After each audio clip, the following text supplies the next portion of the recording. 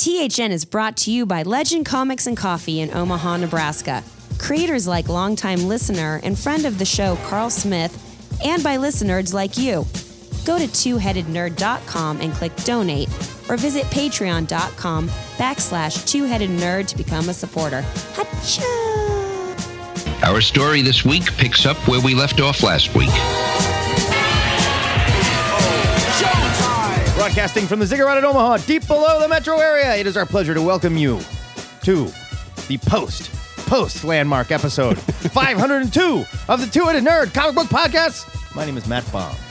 And I'm the Internet's Joe Patrick. On this week's post landmark episode, Matt and I dive into deep reviews of The Return of Lucifer and Murder Falcon! I don't think this show could be any more satanic. I love it.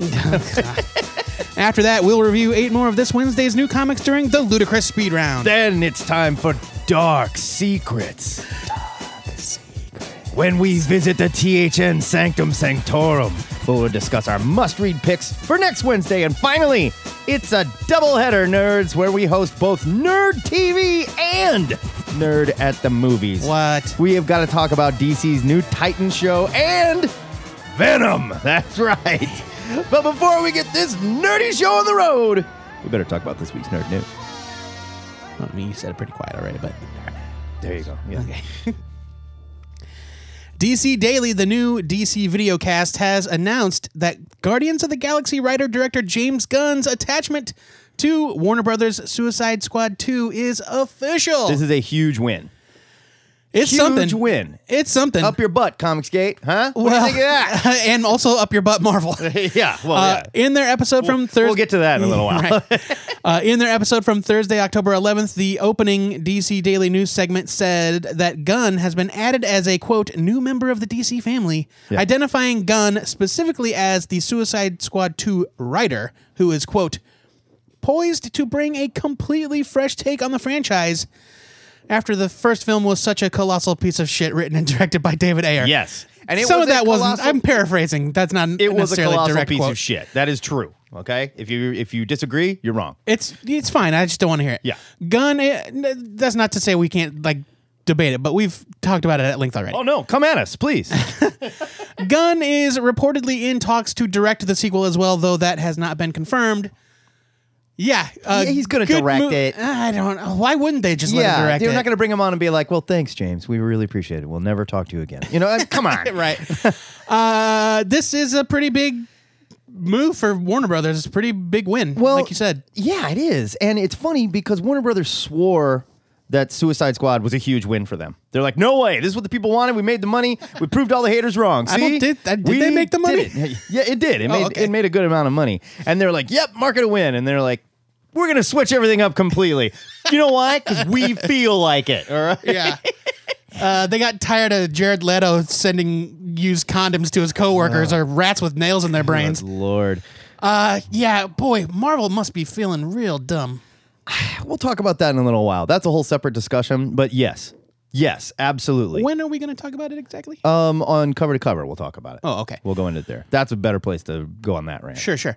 But this is like the second time they did it again this week. Mm-hmm. Marvel caved to militant bigots, Right. by firing a popular Star Wars novelist, Chuck Wendig. Right. Wendig.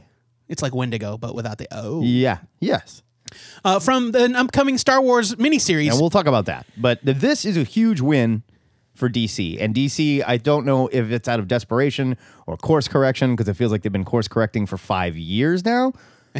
At least. Since Wonder Woman came out, yeah. Regardless, if you're going to make another Suicide Squad film, this makes me a little more excited for it. I don't need Harley there. If you're going to spin her off you're into... going to have to deal with it. Harley's going to be there. See, but she's going to be in that Birds of Prey movie, so I think they're spinning her off there. And they keep threatening to make some Harley and Joker romance movie. No. Like, how can anyone look at that and go, yeah, romance?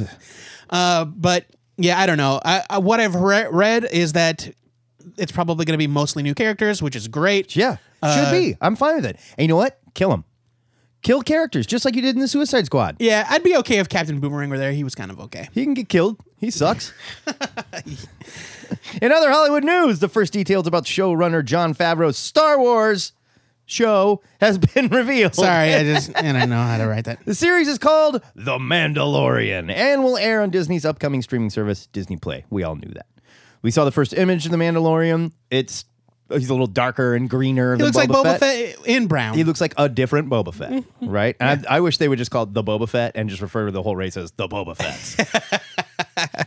Lucasfilm dropped that, and they also dropped a slate of directors primed to direct episodes for the first season. You've got Dave Filoni, who worked on tons of their animated a bunch. stuff. Yeah, he worked on Clone Wars, and he worked on Rebels. And I think he's also doing the new one, Resistance. I think it's Yes, called. I believe. I don't know if he's attached to that or not. Deborah Chow, who did Jessica Jones. Rick Famuyiwa. Yep, I think I said that right. Who did Dope.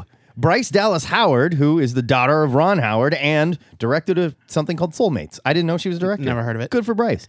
Taika Waititi. What? Yeah, of Thor fame. Jon Favreau is going to write and executive produce the show, but he has not been announced as a director. I mean, he'll probably direct it. I think he's At just least going to an oversee episode, the right? whole thing, like J.J. Abrams oversees his stuff. You know what sure. I mean? He doesn't make the TV shows, but he's there. We need to talk about Mandalorians. Okay. Are they a race of aliens?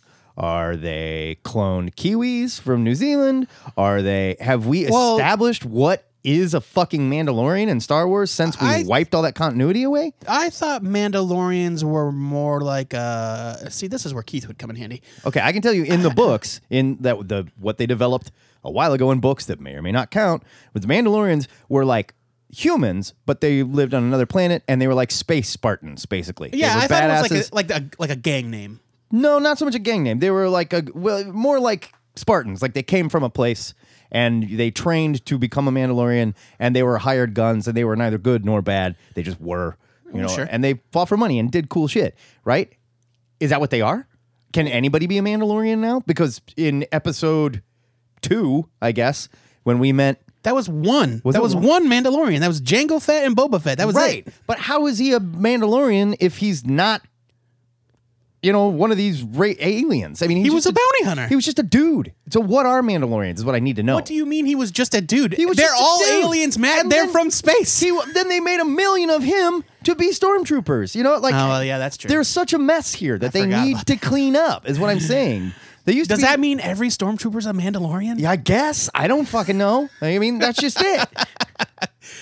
Look, I think the best course of action is to not think too hard about what went on with Jango Fett and Boba Fett. No, we just need to, Just like Forget the it. Mandalorians, like you said, they're a group from a place. They're bounty hunters. I guess. Like, read the description. The Mandalorian will follow the travails of a lone gunfighter in the outer reaches of the galaxy, far from the authority of the New Republic. It takes place between Jedi and The Force Awakens in that long 30-year gap where we don't know anything about what happened. That's true. Yeah, so, I mean, I think all these shows are kind of going to take place in Well, I would expect. Yeah. But I think it sounds awesome. No, it sounds cool. And they the got list of creative people involved. ton of talent on Taika this. Waititi. Wow. Yeah. That's surprising. TVs and new movies, man. You make more money? Moving on to comics. New Young Justice, Dial H for Hero, Wonder Twins, and Naomi? What the fuck is Naomi? I don't know. These titles will be part of a newly announced DC Comics imprint, here we go again, called Wonder Comics, curated by DC's exclusive writer, Brian Michael Bendis. BM is just like exploding at DC. Yeah, DC's having like- an explosive BM right now. Wonder Comics is described by Bendis as a personally curated line of teen-focused, in-continuity comic books. That's good. And it's scheduled to debut in early 2019. I think it's really smart. They're doing it in continuity, so it feels like, look, this isn't like a kid stuff. The line will be anchored by a new Young Justice book starring Impulse, Superboy, and Robin. Now, this is the part that excites me. It's Bart Allen, Connor Kent, and Tim Drake. Yeah. I don't understand. I know. What are we doing here? I don't understand. I know. If for those of you that read The Flash, you know that at the end of the Flash War, Impulse suddenly appeared from the time stream, Wally West style, like he'd been missing. Right. And they have yet to explain what the fuck.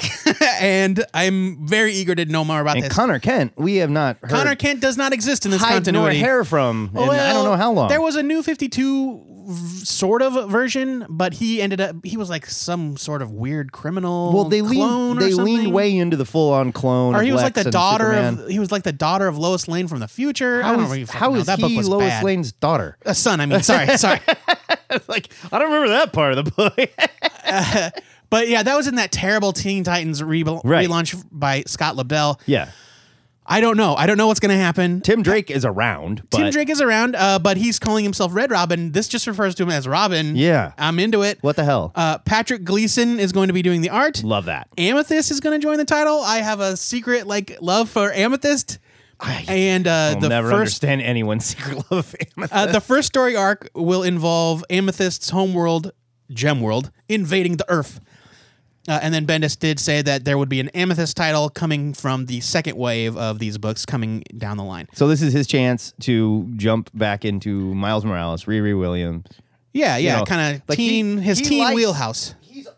He's always liked writing stuff like that, though. And he's always done it a little edgy. It's never been like kiddie books, There's like Miles Morales went through some hardcore stuff as Ultimate Spider-Man. Yeah. Riri Williams. And Peter Parker Ultimate Spider-Man as well. Like, he's known for he built his fame at Marvel on the back of this, like, teen torturing theme. kids. Yeah, great. Yes. So Naomi, which I couldn't quite find a description of it. Naomi will be written by Bendis and David Walker. Brand new character? I think so. Drawn by Jamal Campbell. Wonder Twins will be written by Mark Russell of Flintstones fame. People are unreasonably excited about this. Yeah. Who really gives a shit about the Wonder Twins? Dude, I love the Wonder Twins. Like, I'm into it. That book will be drawn by Stephen Byrne. Dial H for Hero is written by Sam Humphries and drawn by Joe Quinones. There will also be new like characters. a little salsa verde on my Quinones. The line will also debut new characters such as Jenny Hex. What? Descendant of Jonah Hex. Okay. And Teen Lantern, a young woman who has hacked a Green Lantern power battery. I hate that name. Well, I mean, Teen Lantern. they might not call her They better that. not call her that. That's It's like dumb. In them Marvel referring to him as Kid Cable. Right. Yeah. Stop it. Like, I get it. He's younger. Stop. So this news dropped last weekend at New York Comic Con. We obviously missed the show last week, so I thought it was really important for us to touch on it. I think it's really exciting. It sounds great, and I like that they're just freaking out with it. Let's go nuts. Let's have fun. And just dropping, like, we sat here and went, what? Connor Kent? What? Yeah, Bart Allen? What? Right. I mean, like, that's fun. That's really fun stuff. And this is a great place for those characters who have been all but forgotten. Right. The promo art that they showed by Jamal Campbell had like a mashup of all the characters, like flying through the air, being all crazy. And Dial H, the character that I assume is from Dial H for Hero, is tangled up in the cord, and the H dial is a rotary phone, which I thought was really funny. Okay. So I don't know how that's going to work. All but right. Yeah, I think this is great news. For me, the return of these characters that we've been missing from the new from DC for 7 years, is very interesting. It's a great place for all these characters. You could bring back Connor Hawke. You could bring back Stephanie Brown. You could bring back, just like all these characters that we forgot about that are just gone. This is a wonderful place for them. Absolutely. I don't even care if you de-age them. That's fine. Yeah, I'm into it 100%. That is your nerd news for the week, but there's probably a ton of stuff we missed. So hit us up on the THM Forums Big News section, or better yet, check this out. You can call us every Saturday from 11:30 to 12:30 Central Standard Time and talk to us live on THN Cover to Cover. It's like sports talk radio, but for nerds, and we can't do it without you. Call us 402-819-4894, or you can leave us a message at any time. You can also send us an MP3 to twoheadednerd@gmail.com. Scream at us. Make fun of us. Tell us we're idiots. Don't do that. Yeah. Call the SWAT team. Send it to our house. SWAT us. I don't want that. Yeah. It's review time in the Ziggurat. Matt, are you ready to pretend like anyone actually cares about our opinions on a couple of this week's funny books? Do it every week. My review for this week is Lucifer, #1 from DC Vertigo or DC Vertigo Sandman universe. I'm not even really sure. With art, It's DC Vertigo. okay, written by Dan Waters with art by Max and Sebastian Fiumara. We're not sure if they're brothers or father and son. Either way, it's adorable. 32 pages for $3.99. Here is your solicit. Lucifer is missing. Having embarked on a dangerous journey to find the mother of his abandoned son, the Prince of Lies finds himself imprisoned and crippled by mysterious forces who seek to torment him for their own terrible ends. Meanwhile, a car has crashed. 2 witches blind themselves. A tumor speaks its first words. And a perfectly good bowl of oatmeal is left to go cold. Yeah. That's kind of how the book went. I'm going to be really honest. I'm on record as a huge fan of Mike Carey's Lucifer series from the early 2000s, which took the character from Neil Gaiman's Sandman and made him a nightclub owner in downtown LA. It was quirky, it was fun, it was an interesting look at humanity through the eyes of God's favorite fallen angel, and the kind of book that represented all of my fondest Vertigo memories. The spirit of Lucifer, the series of old, is definitely here. And I'm eternally thankful that Dan Waters isn't trying to give us an adaptation of the soulless, snarky Lucifer TV show, which I think is canceled? It got saved by Netflix. Oh, you gotta be kidding me. I Jesus. shit you not. I'm crapping you negative. Here, Waters fully embraces the new DC Sandman U and drops Lucifer into a very Sandman-esque fairy tale prison that makes the reader and Lucifer wonder if maybe we've lost our minds.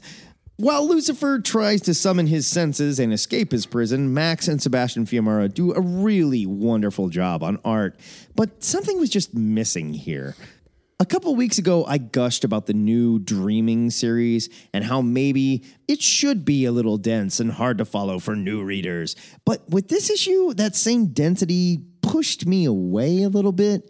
I wasn't expecting a recreation of Mike Carey's book, but this first issue spent too much time in the fairy tale fantastic and not enough time reminding me of the character that I used to love. I can only give this a skim it. You know, I felt like I was missing something. Right? And I wasn't surprised because I never read Lucifer. But like the whole time I read it, I was like, should I understand what's going on? And I didn't. I read Lucifer and I also didn't understand what was going on. This is what I'm talking about when I'm talking about these books being too impenetrable for new readers. And I'm not going to sit here and say you're absolutely right, but you might be right here. I am absolutely right. I am absolutely you right. You might be right this Once time. again, Joe Patrick is right. First it was Venom, now it's this. Oh, please. Yeah, I'm giving it a skim it just because I didn't know what the fuck was happening. And like the art is great. The art is great. The art was wonderful. And maybe the story will fill itself out and you know, I'll be able to keep up, but like as a first issue, I was just like I didn't really feel like there was any reason for me to come back. Yeah, I'm not sure how they're expecting to grab anybody here. Joe Patrick, enough of this bullshit. Fairy tales and eldritch prisons. Can we please just talk about something we can all agree on? Metal. Absolutely. My review for this week is Murder Falcon! #1. That's how you have to say it. You have to, yes. This is from Image Comics, written and illustrated by Daniel Warren Johnson. Colors by Mike Spicer. Letters by Russ Wooten. Some of the letters, anyway. We'll get to that. A few of the letters. Edited by Ariel Basich and Sean Makowitz. It's 32 pages for $3.99, and here is your solicit. The world is under attack by monsters, and Jake's life is falling apart. No band, no girl, no future, until he meets Murder Falcon! He was sent from the Heavy to destroy all evil, but he can't do it without Jake shredding up a storm. Now, with every chord Jake plays on his guitar, the power of metal fuels Murder Falcon into an all-out kung fu fury on those that seek to conquer Earth. It's time to shred.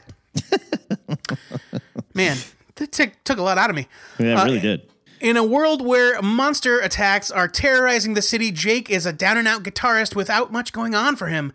He's alienated all but a few friends, his band broke up, and his guitar is smashed to pieces. That all changes when a giant bug monster invades his apartment and Murder Falcon chooses Jake to be his partner in the battle against the forces of evil using the power of metal. The concept is ridiculous, let's be honest. But creator Daniel Warren Johnson injects unexpected depth into a story that could easily be an absurd slugfest with very little plot, and honestly, that's what I was expecting. As the story progresses, we learn that Jake has suffered a profound loss, and he has pushed away the only things that matter to him in his grief, And now, Murder Falcon has entered the picture, giving Jake's life new purpose. Johnson's art is phenomenal. His character designs are distinct and full of personality, and his creatures are creepy and gross. His thick lines almost look like they're vibrating during the action scenes. Like, you can tell how hard Jake is shredding during battle. Johnson also uses awesome hand-drawn sound effects, much like the one you're about to hear. Mike Spicer's colors bring it all to life. What I thought was going to be a sea bear and grizzly shark style mindless romp turned out to be a surprisingly thoughtful examination on loss, grief, and the power that music has to push back against darkness, but with plenty of old vans, giant monsters, and power chords too. I loved Murder Falcon #1. I'm giving it a huge buy it. For the record, I did not interrupt you once. I've been accused of doing so by reviews. You know what? I noticed. I just sat here and I shut the fuck up. All right? I want you to know that I noticed. Okay, thank you. All right. I also loved Murder Falcon. And for every reason you just said, I went into this thinking like, this is going to be a fun romp and it's going to be dumb at best. But hopefully it's kind of funny and dumb. That's all that I hoped for. I wasn't dismissing. There was a real heart here. There was a real heart to this, and it was actually very well written and crafted, and not at all what I expected. I gotta say, this was a treat. I'm also giving Murder Falcon a huge buy. Yeah, and none of that is to say that if it had been just a silly romp, I still would have loved it. Right. Yeah. But it was so thoughtful. It was unexpected, and that's what was great about it. Yeah. Buy a real it from treat me as well.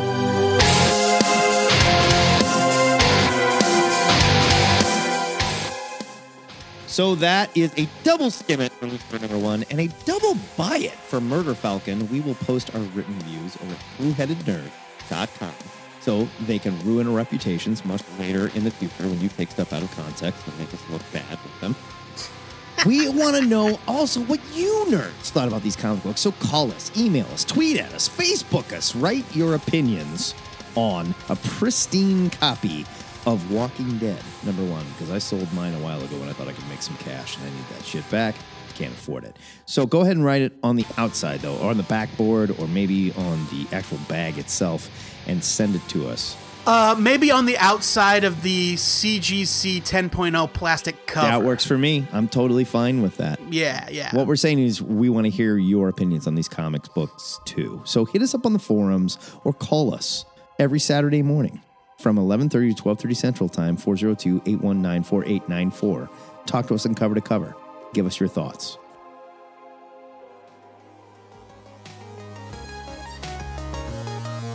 In the name of science! Science! Matt and I have infected ourselves with alien symbiotes. Science!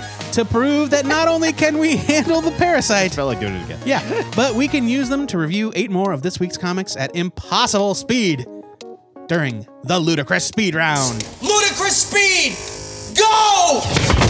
X-Men Black Mystique #1 from Marvel. While I didn't give two shits about the first X-Men Black Magneto special, Yeah, right? John Maguire's Mystique story is very well written, showcasing the interesting side of a character that we don't get very often anymore. Marco Falla is great on art here with a style that reminds me of Carmine Giandomenico. This was a nice side story that refocused one of Marvel's best and most complicated villains. I'm really looking forward to reading more from Maguire, by the way. This gets a surprising buy it from me. It's Carmine Di Giandomenico. Oh, that's right. DG on Domenico. I apologize. I learned Shuri, #1 from Marvel. I learned to spell that dude's name in one of our very first episodes. The breakout character from Ryan Coogler's Black Panther film is now in her own ongoing series. I appreciated how writer Nnedi Okorafor merged aspects of the movie version with Shuri's existing character from the comics, even if her script is a little wordy. The art by Leonardo Romero and Jordi Belair is really lovely. This was a nice bit of lighthearted fun, and I enjoyed it. Shuri #1 gets a buy it. Just saying I thought it was fine. I didn't think it was great. I just thought it was fine. Well, I didn't say it was great. I just said it was fun and lighthearted, and I liked it. I'm giving it a skim it. Justice League #10 from DC. The world is being flooded with weird alien purple water that turns people into water demons, and Batman's in a full body cast, which leads me to believe that I missed Dude, haven't you been reading Justice League? No, I'm behind. Batman had his arms and legs broken. Regardless, Francis Manapul draws the hell out of this book, and there is a ton of Scott Snyder madness going on here.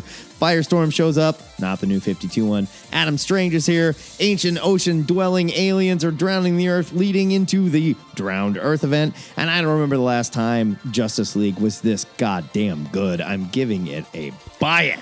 This is the first issue of Justice League that I actually managed to understand everything that was happening. I loved it. Nightwing 51 from DC. I haven't been reading Nightwing, but following the character's recent trauma in the pages of Batman, I felt compelled to jump on and see where the story goes. Unfortunately, it's just in time for new writer Scott Lobdell to join the book. Yeah. On the bright side, Fabian Nicieza is here providing dialogue. Travis Moore and Gary Brown split art duties here, and there's a real disconnect between their two art styles. They're both talented, but I'm not even sure why this book needs two artists. Yeah. They did it in number 50 as well, and it doesn't make any sense where they split. I'm not sure I like the new direction for Rick Grayson, but Nightwing 51 isn't quite the train wreck I was expecting. I'm giving it a skim it. It still felt rushed. I don't know. It just felt rushed to me. Well, I don't know what you mean by rushed. Like, they've been planning this for a long time. No, I know, but like the two artists and stuff, the way that it looks put together, it just felt like they smashed it together. I did not. I do not understand. Yeah, I do not understand the choice to have multiple artists. It makes it feel like one guy couldn't finish the job, so we had to get another guy. You know, but they did it with number 50 as well, and that was a different two artists. It still doesn't work for me. I don't. No, I agree. Aquaman 41 DC. Matt's all in on this crossover. Dan Abnett has been nothing short of wonderful writing Aquaman, and this tie-in to the Drowned Earth storyline takes Arthur off the board and puts the focus on his bad-ass ginger wife, Mira. Vincent Cifuentes' art was a little sparse at times here, but not bad by any means. I love Mira, and Abnett does a fantastic job establishing her as a complete badass heroine and ruler of Atlantis in Arthur's absence. Aquaman is better than I ever remember this title. I am giving it a huge buy it. Speaking of gingers, Captain Ginger, #1 from Ahoy Comics. Like all Ahoy Comics, Captain Ginger is packed full of content. Aside from the main story by Stuart Moore and Power Pack's June Brigman, there's a prose story by Grant Morrison with illustrations by our man Phil Hester. Hey. A Too Much Coffee Man strip by Shannon Wheeler, interviews, and more. Unfortunately, the main story about a group of super evolved cats in space didn't really grab me. There are lots of big sci-fi ideas, and Brigman's art is nice, but the cat jokes just wore me down after a while. Captain Ginger, #1, gets a skim it. The Last Space Race, #1 from Aftershock. Peter Calloway is not a name I recognize, but based on his first issue here and his Aaron Sorkin-esque dialogue in this story of Tony Stark meets Elon Musk, a character chasing what might be an alien signal, I am ready for more. Alex Shabao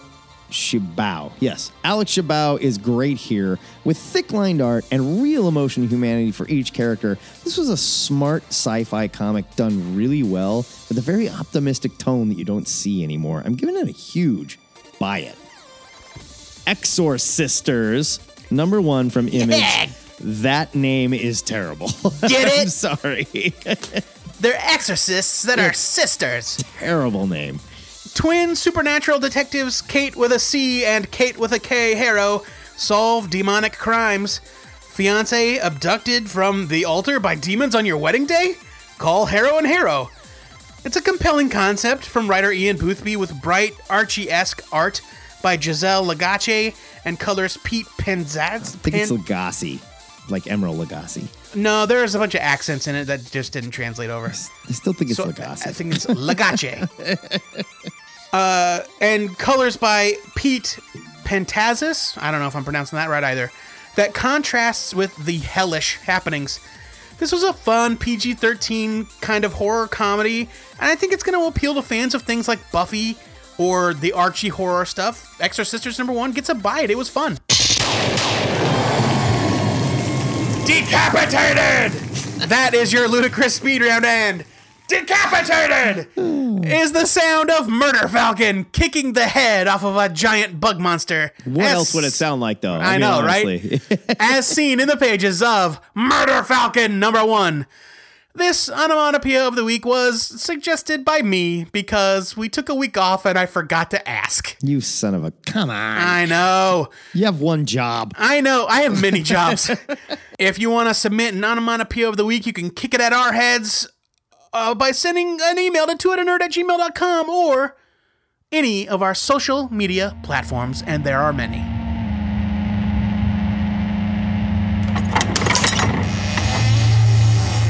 Now that we've had our fun with our symbiotic friends, it's time to peel these suckers off with some extremely loud sludge metal, courtesy of the tube-powered sound system of Gorgoroth that we keep in the THN Sanctum Sanctorum. Joe. Tube-powered? Yeah, it's got tubes. Okay. Yeah. Joe, we better tell these nerds about our must-read picks for next week before we have to deal with all those moloids we ate during the ludicrous speed round. You gotta keep your body fueled, my man. My pick for next week is Books of Magic #1 from Image Comics, written by Kat Howard, with art by Tom Fowler. It's 32 pages for $3.99. Here is your solicit. Timothy Hunter may be destined to become the most powerful magician in the universe, but he's still a London teenager, and having magical abilities complicates things more than it helps. It's not like he can use magic to pass his exams, stop being bullied, or convince his cute friend to date him. And while Tim's trying to live his life, there are cultists who want to kill him. Hot damn. If I had a nickel. They believe his power will eventually corrupt him into becoming a merciless mage. Which is typically what happens. Yeah. Oh, and those are the good guys. Wah, wah. Luckily, his new substitute teacher is more than she appears and may be able to help Tim discover the mystery behind the Books of Magic. Super fun. I like Books of Magic. They're kind of resetting him a little bit. Yeah, it sounds because like it. in the more recent series, he had grown. Right. I love Tom Fowler. I do love too. Tom Tom Fowler. Fowler's really good. I don't know no Cat Howard, but I don't either. We should have looked where she came from. Huh. Why start now? Why start preparing now? I suppose that's true. But yes, I am excited for this. I got a soft spot in my heart for this little Harry Potter ripoff. I still have my whole... I think Harry Potter came Harry after. Potter was later, yeah. I still have my whole Books of Magic run. I love that run. Matt, what's your pick? My pick for next week is Mars Attacks, #1 from Dynamite, written by Kyle Starks. I love it. With Sex art Castle. by Chris Schweitzer. 32 pages for $3.99. Here's your solicit. Spencer hasn't finished a dang thing in his life. So when he goes to visit his dad to see if maybe he can borrow some money, the last thing on his mind is global survival. Now Spencer and his father are on the run trying to avoid being space raided. And so you've got a little apostrophe by the D. I love it. By a bunch of destruction-happy Martians, heck bent on zapping them dead. Oh, heck! This is the perfect book for Kyle Starks to write. Perfect. Oh, yeah, for sure. Yeah. And I will say Dynamite has done a lot of shitty Mars Attack stuff in the past, but this sounds like it could be fun. I'm picking it. Well, fingers crossed. Every once in a while, they stumble upon a creator that... Even a stopped clock, right? You know? no offense to anybody that works for Dynamite. You guys are all very talented. Mad offense. Mad offense to most of you. Your lazy fucking time travel stories. Come on! The THN trade of the week goes to... look, we've liked Dynamite books in the past. I'm not saying we haven't, but all they do is fucking travel time. Oh, Red Sonja's here. Oh, she's hanging out with Tarzan. Oh, yeah, they're doing... Again. Aren't they about to do a Red Sonja Vampirella crossover? I think they've already done 4. Ugh. The THN trade of the week is Gideon Falls Volume 1, The Black Barn. It's a trade paperback from Image Comics, written by Jeff Lemire with art by Andrea Sorrentino. It's super fucking creepy. Yep. It's 160 pages for $9.99. That's Here is stupid, dumb, cheap. Yes. Here is your very interesting solicit. Picked up for TV by Hivemind after a multi-studio bidding war with longtime producing partners Sean Daniel and Jason Brown, Bad Robot veteran Kathy Ling, and former Valiant Entertainment CEO and Chief Creative Officer Dinesh Shamdasani. Come on, guys. Anyway, buy it. Does this make you want to read the book? Oh, it was picked up for TV? Oh, shit. Oh, man, here's my $10. You know what else was picked up for TV? God Friended Me. That show was fucking stupid. Thank you. Here's a little bit more navel-gazing. From the best-selling creative team behind Old Man Logan and Green Arrow comes a character-driven meditation on obsession, mental illness, and faith. The legend of the Black Barn, an otherworldly building alleged to have appeared and reappeared throughout history, bringing death and madness in its wake, ensnares and entwines the lives of 2 very different men. Plus, This collection includes a variant cover gallery from some of comics' best artists, including Cliff Chiang, Jock, and Scotty Young.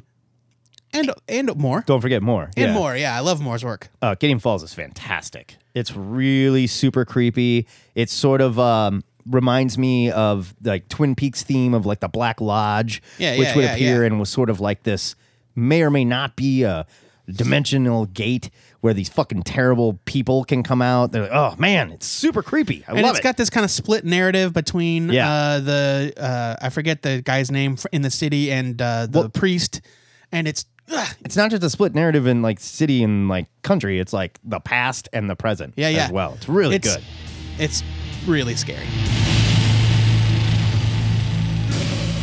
There's our picks, but we want to know what you nerds are reading too. Maybe we are missing something good, although I doubt it. And as always, we covered everything. Once you do the right thing, add these picks to your pull files, kids. And if you hate them, call us next week, yell us about it. You're not getting any fucking money from us, so forget it. Yeah, we do not offer a money back guarantee. We take your money. It doesn't go the other way, okay? It's an arrow that points at us. That's it. That's how it works. Yes.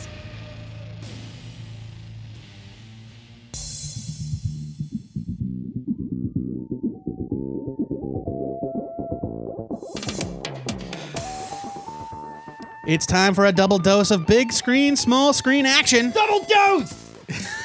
Science! Ladies and gentle nerds, welcome to the first combination Nerd TV, Nerd at the Movies, Nerd at the TV Movies. I gotta find that, I'm at the combination Taco Bell pizza. You're at the Taco Bell? What? You're at the pizza? What?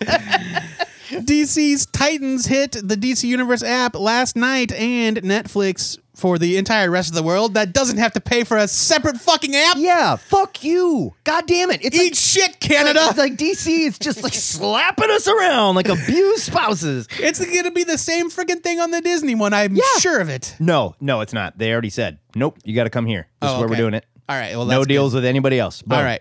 Good. They're not mamby-pambies like Warner Brothers. That's right.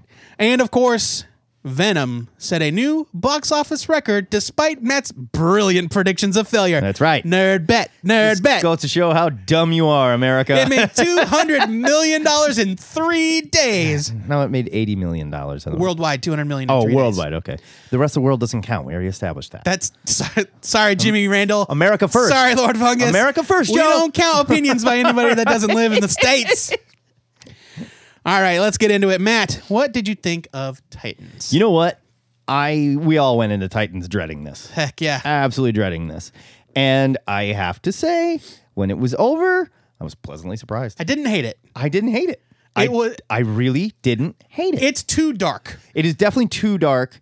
People online and people on our own fan page are saying, oh, but the Titans book has done dark stuff. Like, They have. And they have. The Titans book in the 80s dealt with a lot of serious themes. Yeah. Oh, and but it was never a dark book. No, it's a bright, shiny superhero book. Yes, and it was shiny superheroes dealing with very dark things. Right. And staying very bright. Right. The characters themselves were not gritty. Right. And so this is tonally a bit jarring. But I gotta say, I liked the actors. The story. The only one I didn't really care for was Raven. See, I thought Raven was pretty good. She just screamed through the whole episode. Well, yeah, but I believed her. She's a confused, scared little girl. Yeah, She's like 15. Yeah, we just need to get more from her than like shrieking at things that are happening and running around. I think we will, but right now she just found out she's possessed, maybe. I don't really... Something. I can't really tell what's going on with her powers. Well, she's the daughter of Trigon. They confirmed that the whole... they're definitely going for that. You can tell. Yeah, like it's gonna And there's happen. like cultists that are coming after her that are obviously like Brother Blood's people, right? Well, I thought that at first, but they seem to be on the side of good, or at least they were trying to prevent Trigon from entering I guess. our dimension. Yeah, this was definitely just as gritty as we thought it was going to be. Right. Now, I will address like the major thing everybody freaked out about in the trailer was when Robin murders an entire, alley full of people. And I don't know. It doesn't look like he does. I don't know if they softened it or they just I think plucked out the most, editing of the trailer looked... Yes, they plucked out made the it most look more brutal part of the trailer and slapped it all together because the actual fight scene looks like stuff that Robin does in the comics. I mean, there were some times, like, it was brutal. Yeah. He was excessive. But that's part of the development of the character, I think, and I Sure. appreciated that. The whole arc of this character is about him trying to get away from Batman because he was afraid he was becoming too much like Batman. So let me ask you this. Too violent. Why is he not Nightwing? Jeff Johns said that this show will show his transition to becoming Nightwing. Okay, because it doesn't make sense to have him run around the Robin costume. If he's trying to get away from Batman, and like Robin, in my mind, is not a guy that grabs a dude and runs his face along broken glass. Yeah, and shit. right. Like, come on. Like, maybe Nightwing. Maybe I could see Nightwing doing that and being like, Jesus, I got to dial this back. I'm trying to get away from Batman, but I'm still turning into Batman, whatever, Yeah. But it just doesn't make sense for him to be Robin, be a cop, and look like he's 15 years old. Yeah, the age thing is weird. He looks like the youngest cop in the world. Yeah, it's Dick Grayson, Teen Detective. Right. Like they bring in Raven, who is obviously a 15, 16-year-old girl. Yes. And looks great. High school. She's got dumb blue hair. She's a little goth kid, whatever. And like she sits down across from Dick Grayson and he looks like, oh, you're a sophomore and I'm a junior. We're not supposed to be hanging out, Yeah, maybe he's gifted. Right. I don't know. And he's not bad. He's really good in the role. I thought the performance was good. He just looks impossibly He's very young. I mean, and that's... I'm going to say he's 25. 23 to 25. I'm going to say he's 15. I'm going to say that he's in his early to mid-20s. He's like Doogie Howser cop. But at the same time, I don't know how quickly you go from being a cadet to an officer to a detective. Yeah. Especially if you've probably only been policing for a couple of years. Yeah, I'm not real clear on that. Yeah, it was a little funky, but I liked him. I thought he looked cool in the costume. The costume thought he looks moved great. really well. Yeah, yep. The choreography of the action was awesome. I still don't understand what Raven's power is here, but it seems to be more like the Raven we're getting right now in the Titans, right? Yeah, it's more demony. Yeah. Like in the 80s, she was more of like an empath. Like she could like absorb emotions and she could Redirect them project her like soul Bishop. self out. Yeah, right. Like energy. She had absorbed him Like, like I don't gunshots. feel good, and she would redirect it at you. She absorbed your emotional bullets and shot them back at you. Yeah. I thought that the actress that played Starfire was very good. I thought she was great. I thought that the characterization of Starfire was very off. Well, I'm not clear on what's even going on. She's got with amnesia. her. Okay. Is she an alien? I don't know. I don't either. She doesn't know either. Yeah. And I'm sure we'll find out. But See, part of me was like, does she have amnesia? Or did she just jump into this body? Or no, she I has wasn't real clear on amnesia. it. She woke, like they said, she woke up in the car I was high as a kite when I watched it. So. with no memories. She seems to revel a bit in slaughtering people, Yeah. which was not cool. Sort of. I thought that the performance was excellent. She did great. And she looked good. She really did look good. And honestly, it would be silly if she was an orange-skinned woman in a bikini. Right. And I think I also read that she's going to get a proper costume just like Oh, I'm sure. the rest of the team. There seems to be an in-story reason why she's dressed sort of like a hooker. Yeah. in a skimpy dress and a flowing fur coat. Yeah, they sort of insinuate that she's like undercover or Kind of, yeah, something. right. I don't know. We don't really get anything from Beast Boy, just a brief introduction, glimpse, and but that's fine. But it was a cute introduction, and it looked really well, and the transformation was really good. The transformation was cool. Yeah, it looked like, and I like when he transforms back, he's naked. That Yeah. makes sense. Sure. It doesn't make sense that he turns into a canary and then he turns back and he's wearing his costume. That Sure. doesn't make sense. You're right. The one thing that this was just a continuity thing that bugged me. In the comics, Beast Boy changes like Yeah. transitions, quick, pop, pop. And maybe he'll get there. And maybe he will, Maybe but he's this is learning. like more of a slow, torturous kind of This like is American Werewolf in London. bones Yeah. popping, Yeah. distended face. I mean, it was gross. But I thought he looked cool. Yeah. The effects were cool. The controversial moment from the trailer, the "fuck Batman" moment, It worked. totally worked in the context It of that worked. scene. Yeah. I loved the reaction of the thugs when he shows up. Yeah. It was very funny. Yeah, there's a great scene where like Robin shows up and he's like, I'm only looking for this guy. And they're like, oh shit, is Batman here? And they're looking around, they're like, okay, so Batman's not here. All right. Yeah, let's kill this kid. So I have some reservations about the tone, but I think it's successful so far. Yeah, it was way better than I thought it was going to be. When it was over, I said out loud, I think I liked that. Yeah. I'm excited for more. Same here. It's a watch it. Yeah, we're going to watch it. There we go. Listeners, big news. We have a new sponsor. What? Some idiot has thrown us money? Yeah. Oh my God. A lot. A lot of money. Frankly, it could have gone towards his Patreon. But it's somebody you might be familiar with. A little friend of mine named Carl D. Smith. Never heard of him. A.K.A. Camarillo Brillo. Oh, why didn't you just say that in the first place? That's right. He is the star of such illustrious podcasts as Make Eternia Great Again, which is all about He-Man, and Goad Kicker. And he has a new Patreon where he is putting up all sorts of fun stuff to do with his writing and gaming adventures. The URL is patreon.com/Carl D. Smith, and this is what you're going to be able to find there. Patron-only access to full stories, fun gaming events, breaking news, and even occasional swag. Patrons pay as low as $1 a month. It's charged month to month. There's no long-term commitment. As with all patrons, you can come and go as you please. But it's not just for people that want to pay. There's also free content for public users, including updates and samples of projects that are in the works. Carl has 3 levels, he calls them, of his work. One is his all ages level, where he's got projects like Draw Your Own Adventure and Bigfoot Jones. He's got something that's appropriate for most ages. Horror books like Most ages. His horror anthology, The Horror of Loon Lake, and Be Careful What You Wish For. He also has Play Your Own Adventure, which is a line of game books, hex card-based solo adventures, and full tabletop RPGs. Then he's got his Teen Plus stuff, only for grown-ups kids. His horror books, The Darkness Out of Carthage, which is like Lovecraft meets the Punic Wars. It's fun stuff. Historical fiction. And he's got an upcoming fantasy series, Cardinal Fates. Go to the Patreon now. They're currently in the middle of a live playthrough of his first Play Your Own Adventure game book. It's like a choose your own adventure style branching path novella with RPG staples like character creation and dice rolling. All the money you throw to Carl goes exclusively towards leveling up his work. Being able to get his name out there, get his promotion going. It includes tabling at conventions, being able to travel and set up at shows, and all the feedback and encouragement is appreciated, and it's going to fuel his productivity. Guys, Carl's a great writer. He's a great guy. He's a creative juggernaut. He is Seriously. a huge supporter of this show, and he has been since almost the beginning. He recently made a huge life choice to really chase this too. And like, honestly, I think it's absolutely worth throwing some money at this guy, not just because he's a friend of ours, but because he's taking a chance. Okay, folks?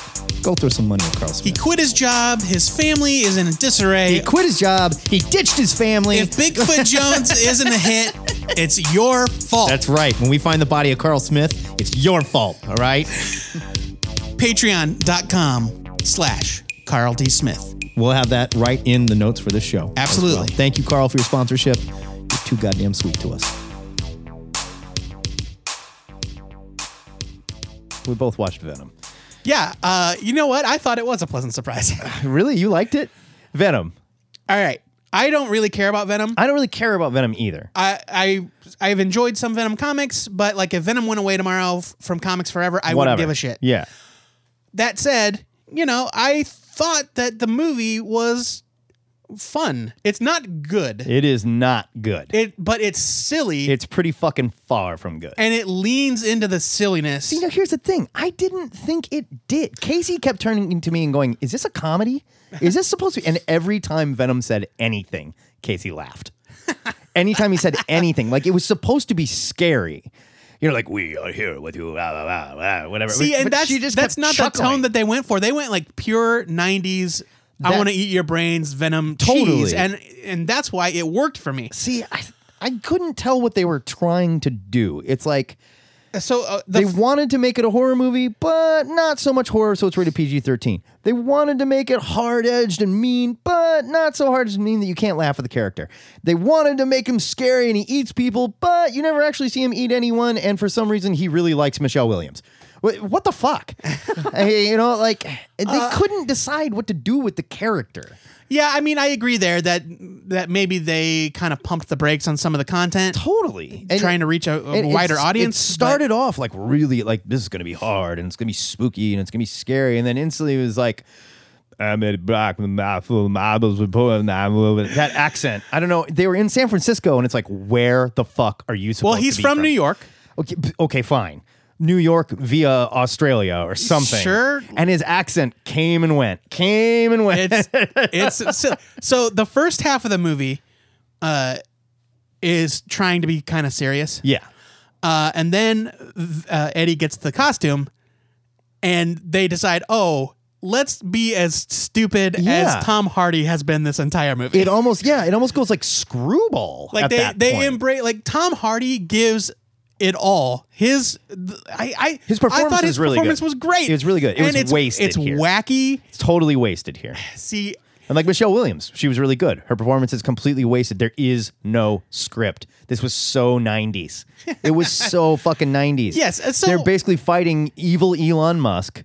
yes, Riz Ahmed who from Star kills- Wars Rogue One. Who kills people just because, sort of science, but I'm also an asshole. I think you mean science. Yeah, sorry. He has brought the suit from space, I guess. Yes, The they scene brought. opens with this ridiculous looking spaceship that's like right out of the 90s crashing. It was very clear what happened. But they don't explain like where they found it. Yes, they do. Where- Were you high again watching No, this movie? Where did they say? They said that the exploration team encountered a comet, and on the comet they found millions of organisms. How? Did they jump onto the comet? Look, dude, I Did don't they know. walk on the comet? A comet's just a ball of ice Pulled up flying to the through comet space. and they found some stuff. But it's like we're in the ship. Like we encountered a comet and we found this. What the fuck does that mean? Did it fart out of the comet? Did the comet puke on the ship? I mean, like, come on. It means they were examining the comet and they found life forms. They barely wrote this movie. They yes, barely wrote it. Matt, I'm conceding that it's very slight. It's very it's not good. No. But it is fun, and I had fun watching it. There were moments, like I will say Venom looked really cool. It doesn't make any sense why Venom looks like that if Venom was never part of Spider-Man. Well, there's no big spider. No, but I'm saying he's still got the spider eyes and everything. He's got craggly white eyes. Yeah, but they're the take on the spider eyes. Why does he have those? What would you prefer? I would prefer he infected Tom Holland and we saw a movie where Spider-Man fought off Venom because Tom Holland was such a good guy and we introduced Fantastic Four in the Marvel Universe with it. Bang! That's what I would prefer. This standalone bullshit where Venom meets Venom and then Venom and Venom have a fight, but guess what? Venom wins. I mean, like, Riot, whatever that character. Oh, yes. The symbiotes all have very bad names. Oh my God! If you're an alien Earth named names. Riot, Yeah, bad and- 90s and Earth an names. alien named Venom. Like what the fuck? Let's address the how it fits or doesn't fit. They don't really do anything to give you any hint that is a larger connection to any sort of universe. other than a Stan Lee spot. They do say that the astronaut that survives is named Jameson, which is a nod to John Jameson. I'm sure we'll get Werewolf by Night in the next one, right? I'm sorry, he was Man-Wolf. Oh, he was Man-Wolf. Sorry. But You go to the moon, you turn into a werewolf. that's what happens, man. Bad idea. But yeah, it did have several nods to things in Venom's own continuity. Like they mentioned, he was a disgraced reporter, Sure. from the Daily Globe, run out Sure. of New York. But there's nothing Spider-Man. There's nothing. This feels no. completely disconnected, completely in its own little 90s vessel. I mean, I am shocked at the lack of effort that seemed to go into this movie. Oh, I want to talk about Venom eating people. Yeah. A few weeks back, you went on sort of this insane tangent about It was a quest- whether or not it was a quest Eddie probe. Brock is eating people. Yes, it was a quest probe, is what I. A quest probe. So Eddie Brock is 6 feet tall. Right. Venom is like 8 feet tall. At least Venom appears to be 10 to 12 feet tall at some point. So there's a lot of space in there. Okay, fine, whatever. I'm not getting back into that. So I thought of it specifically during the movie. I'm like, oh, well, the symbiote eats the brain. Sure. Eddie's just in there, like, But the oh symbiote shit. didn't eat anyone. We did not see the symbiote eat anybody. Yes. Talked about it a lot. No, he ate at least 2 people. Yes, he did. Talked about it a lot. We never saw him eat anyone. And so what is he doing? Yes, we did. He eats the guy at the end in the bodega. Okay, I guess. And he in that scene. ate at least one other guy earlier in the movie. No. He definitely did. Didn't. Yes. It was like the Texas he Chainsaw Massacre did. remake where we never saw anyone get killed with a chainsaw. Sorry, I didn't have enough massacring for you. Well, then I'm just saying, like, if you're going to do it, do it. Lean into it and do it. And they didn't. They almost made Venom scary. They almost made Venom badass. They almost, it's like, it was the PG-13 was the biggest mistake they could have made. They should have taken an example from the Deadpool movie. Yes, you could have learned from Deadpool and just said, you know what? Fuck it. If the movie's gonna have a script this vacant, gore fest. Yeah, sure. Let's do it. I agree with that. Like, what are you really trying to capture some sort of teen market? Right. Just make it rated R. The teens are going to see it anyway. The teens all went and saw fucking Deadpool. Right. It made $1 billion. So yeah, they made a mistake dialing back. Yeah, they neutered it. Not that I'm necessarily pushing for a gore fest, but it could have been. You may as well. It was. This is the place for a to character do it. with a mouthful of teeth. Right. The movie was kind of that toothless. Eats people. Yeah, like that. It was. Yeah. And the end fight between Venom and the other evil symbiote. I could not have cared less. Why didn't they just make him a different color? Seriously. You couldn't even tell who was fighting who in some parts. At least in Iron Man. And they both had similar voices. Yeah. And like, why were they mad at each other? I don't even really know. Oh, he was like, on my planet, I was kind of a loser, like you. Like, shut up. What are we doing here? So Riot wanted to It's like Jar Jar Binks getting kicked out because he's clumsy. Like, you just didn't fucking write anything. Riot wanted to bring all of the symbiotes to Earth and conquer, and Venom was like, no way, I like this place. And then Riot wanted to get in a spaceship and fly away? He wanted to go get the rest of the symbiotes. He's going to get in the spaceship and fly to the planet of the symbiotes? That's what the spaceship was for? I guess. Yeah, like, did they discuss that? Yes, they did. Exactly. Like, you're talking about things missing from the story, but all of this stuff, it's so painfully I agree. predictably laid out. Paint by numbers. I totally agree. But like in the end, it's like, so evil Elon Musk had this spaceship that was already built, and then Riot was going to get in evil Elon Musk and get in the spaceship, and they're going to take a full-on fucking interplanetary journey to the planet of the symbiotes. Well, to to the comet, at least. And then, to the comet. Then they're going to get on the comet, and they're going to fly back. Like, it's self-explanatory. God, they didn't write this at all.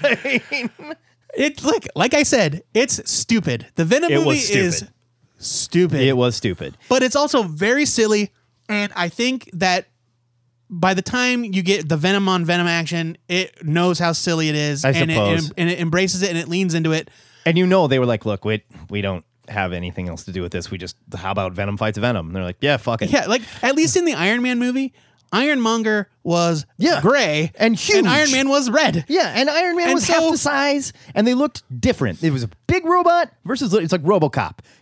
Big robot fighting RoboCop. That is interesting. Big robot has guns on his arms and shit. This was a blackish gray guy fighting a slightly different shade of blackish gray guy, with the same voice. And they have the same powers. Like, why are we even hurting each other? I don't get it. Like, Venom is bulletproof, essentially. So this guy makes a knife and cuts Venom, and Venom's like, ow. What is the deal? Like, are there rules? They never set up any fucking rules in this movie. Like, being bulletproof is one thing, but if a dude with super strength and a giant shiv shoves it into your chest, it's gonna go through. Yeah, but if you're liquid, whatever, just, I don't know, fucking blip, or... Look, man, I don't know. I don't have all the Venom answers. A fun thing was revealed. They finally revealed why Venom has so much green saliva. And it's because that is the waste excreting from his body. Venom shits out of his mouth? When he absorbs bullets and stuff. You're telling me Venom shits out of his mouth? Yes, so Venom is constantly shitting out of his own. That is disgusting.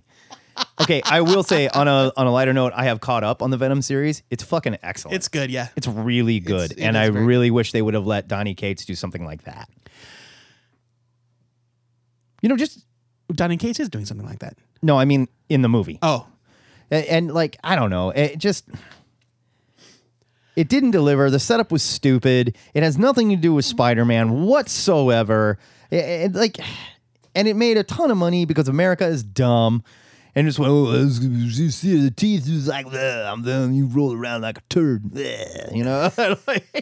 Fuck off. Listen, All right, we need to wrap it up because we're rambling, and you do need to put a spoiler warning before the segment. We already warned them we were going to go full spoilers. We're giving everybody a week, and we're going yes, but we didn't say it in this episode. Is there anything to spoil? Is there one moment in this movie? I'm just curious.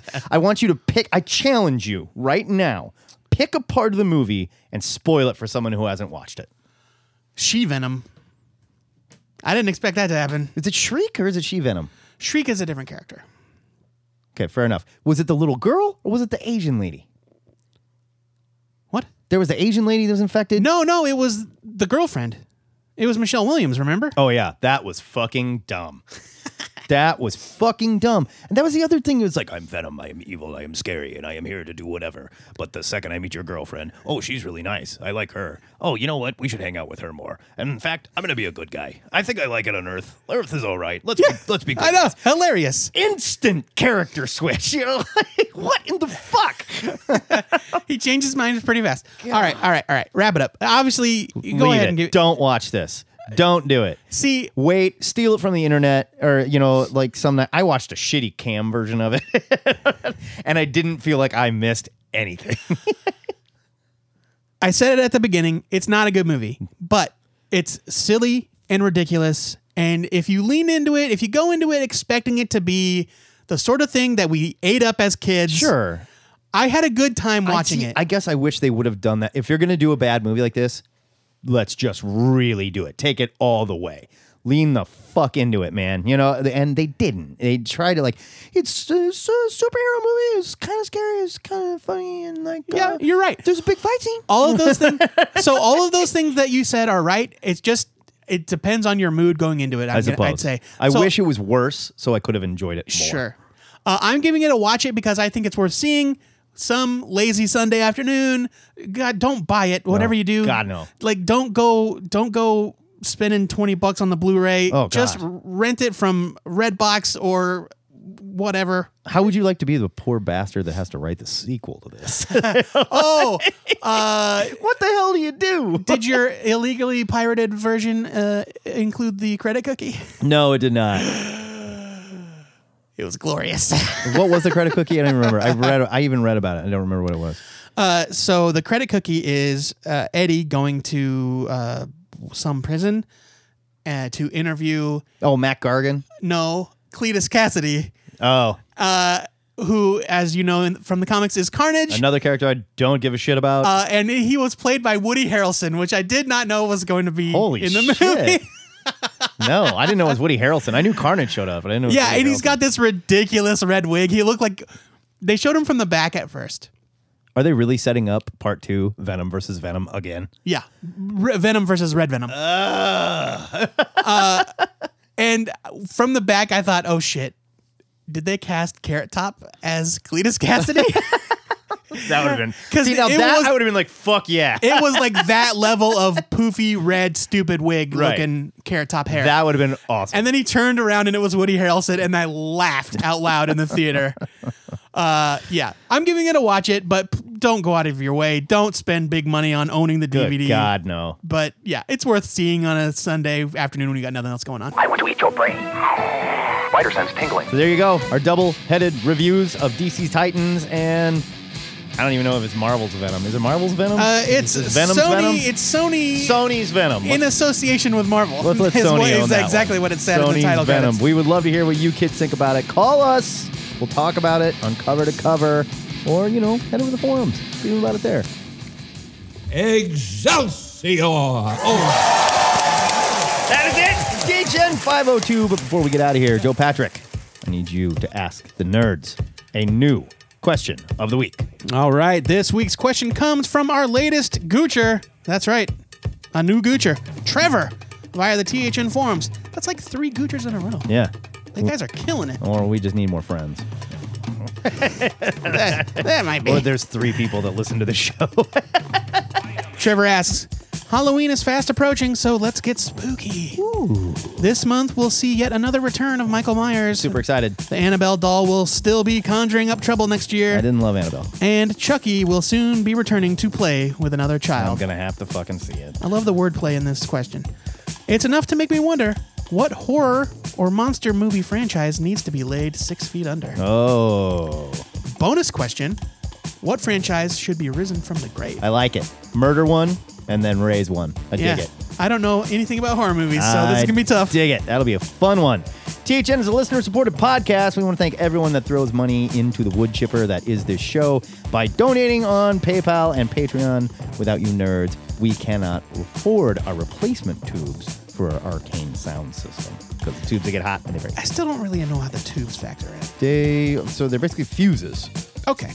That doesn't make any more sense, but okay. That's how all stereos and guitar amps used to work. Tubes. Like the internet. Just like the internet. Before we go, our weekly shout-out goes to our buddy Jim Kettner, who just released the first issue of his new comic, Adult Crash. We've read it. I forgot to bring it with me. I'm sorry. God damn it. I've read it. It's outstanding. You can check it out at kettnerd.com and keep your ears tuned for a special interview with the man himself. Coming soon to a podcast near you. Or to you, Kat. Until next time, true believers, remember to pre-order your comics or your retailer might just crawl up your butt and control you like a puppet. This is the Two-Headed Nerd. Signing. That's the thing I didn't expect. That's how Venom infects people. Yeah, up the butts.